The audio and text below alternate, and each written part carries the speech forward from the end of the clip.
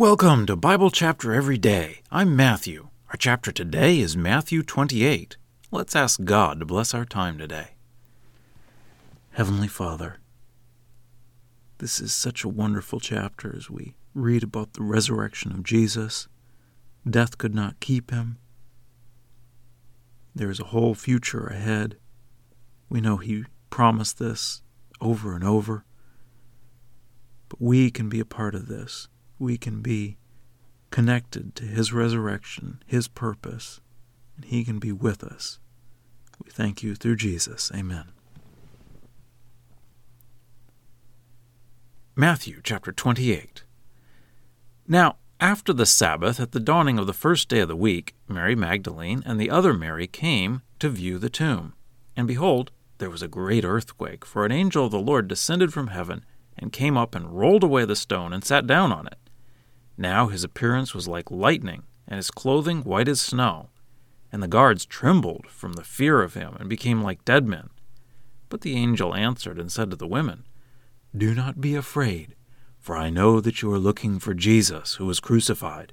He is not here, for he has been raised, just as he said. Come, see the place where he was lying. And go quickly, tell his disciples, He has been raised from the dead, and behold, he is going ahead of you into Galilee. You will see him there. Behold, I have told you." And they departed quickly from the tomb with fear and great joy, and ran to tell his disciples. And behold, Jesus met them, saying, "Greetings." And they came up and took hold of his feet and worshipped him. Then Jesus said to them, "Do not be afraid. Go tell my brothers that they should go to Galilee, and there they will see me." And while they were going, behold, some of the guard of soldiers went into the city and reported to the chief priests everything that had happened. And after they had assembled with the elders and had taken counsel, they gave a rather large sum of money to the soldiers, telling them, "Say, his disciples came during the night and stole him while we were sleeping. And if this matter is heard before the governor, we will satisfy him and keep you out of trouble." So they took the money and did as they were told, and spread abroad this report among the Jews, until this very day. So the 11 disciples proceeded to Galilee, to the mountain which Jesus had designated for them. And when they saw him, they worshipped him, but some doubted. And Jesus approached and said to them, saying, "All authority in heaven and on earth has been given to me. Therefore, go and make disciples of all the nations, baptizing them in the name of the Father, and of the Son, and of the Holy Spirit, teaching them to observe everything I have commanded you, and behold, I am with you all the days until the end of the age." Well, that's the reading. Let's dig in. Jesus had been put in the tomb on Friday afternoon, as we read in the previous chapter, and now, on Sunday, he was raised from the dead. The women are the first ones to find out. They're going to see Jesus. We see in the other Gospels that they were bringing spices for his body, but Matthew just says they were going to see the tomb. They get to be the first ones to see Jesus after he was raised. That's a little bit shocking to Jews, because they would think a man needs to be the one who sees Jesus. But these are God's ways, not men's ways. The angel was there to open the tomb, not to let Jesus out, but to show people that Jesus had been raised. Jesus didn't need any help getting out of the tomb. He was raised in a physical body, but a glorified body, so he could go through walls, as we read in another place. The women worship Jesus. This shows that he is God, and they take hold of his feet, showing that he still has a physical body that they can touch. The women are told to tell the disciples to go to Galilee, both by the angel and by Jesus. Then the soldiers go off to the chief priests. They know they're in trouble for not guarding the tomb, but who could guard the tomb against an angel? The chief priests don't care about the truth.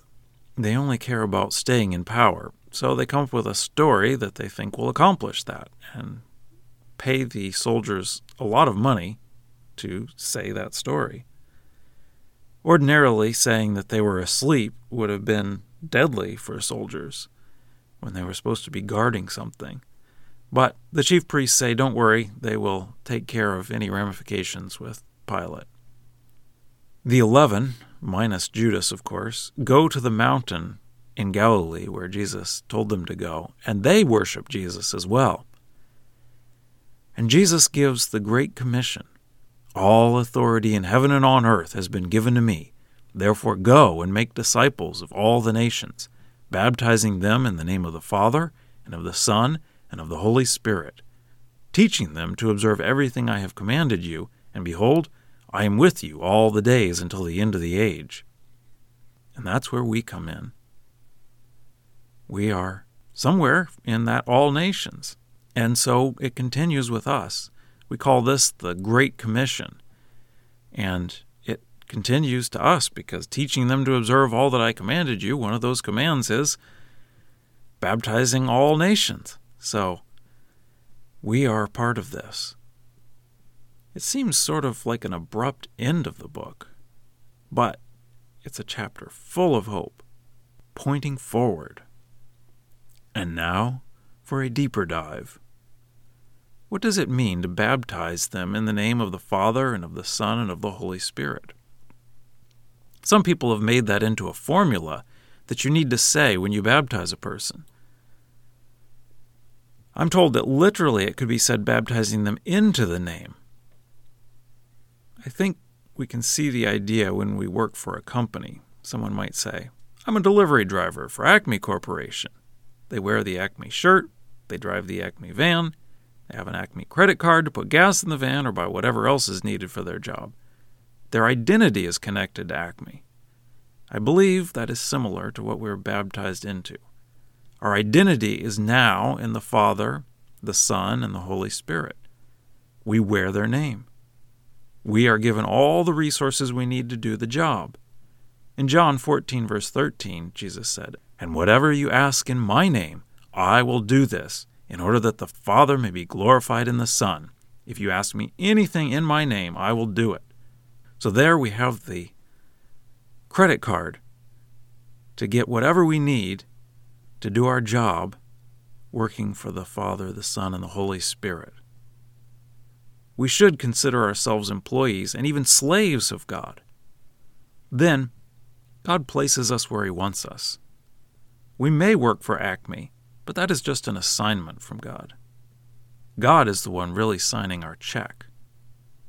So, our identity is in God, not in Acme, in being a delivery driver, or whatever else we do. And we realize that God will provide everything we need to do what He wants us to do. Scripture quotations are from the Lexham English Bible. Copyright 2012, Logos Bible Software. Lexham is a registered trademark of Logos Bible Software.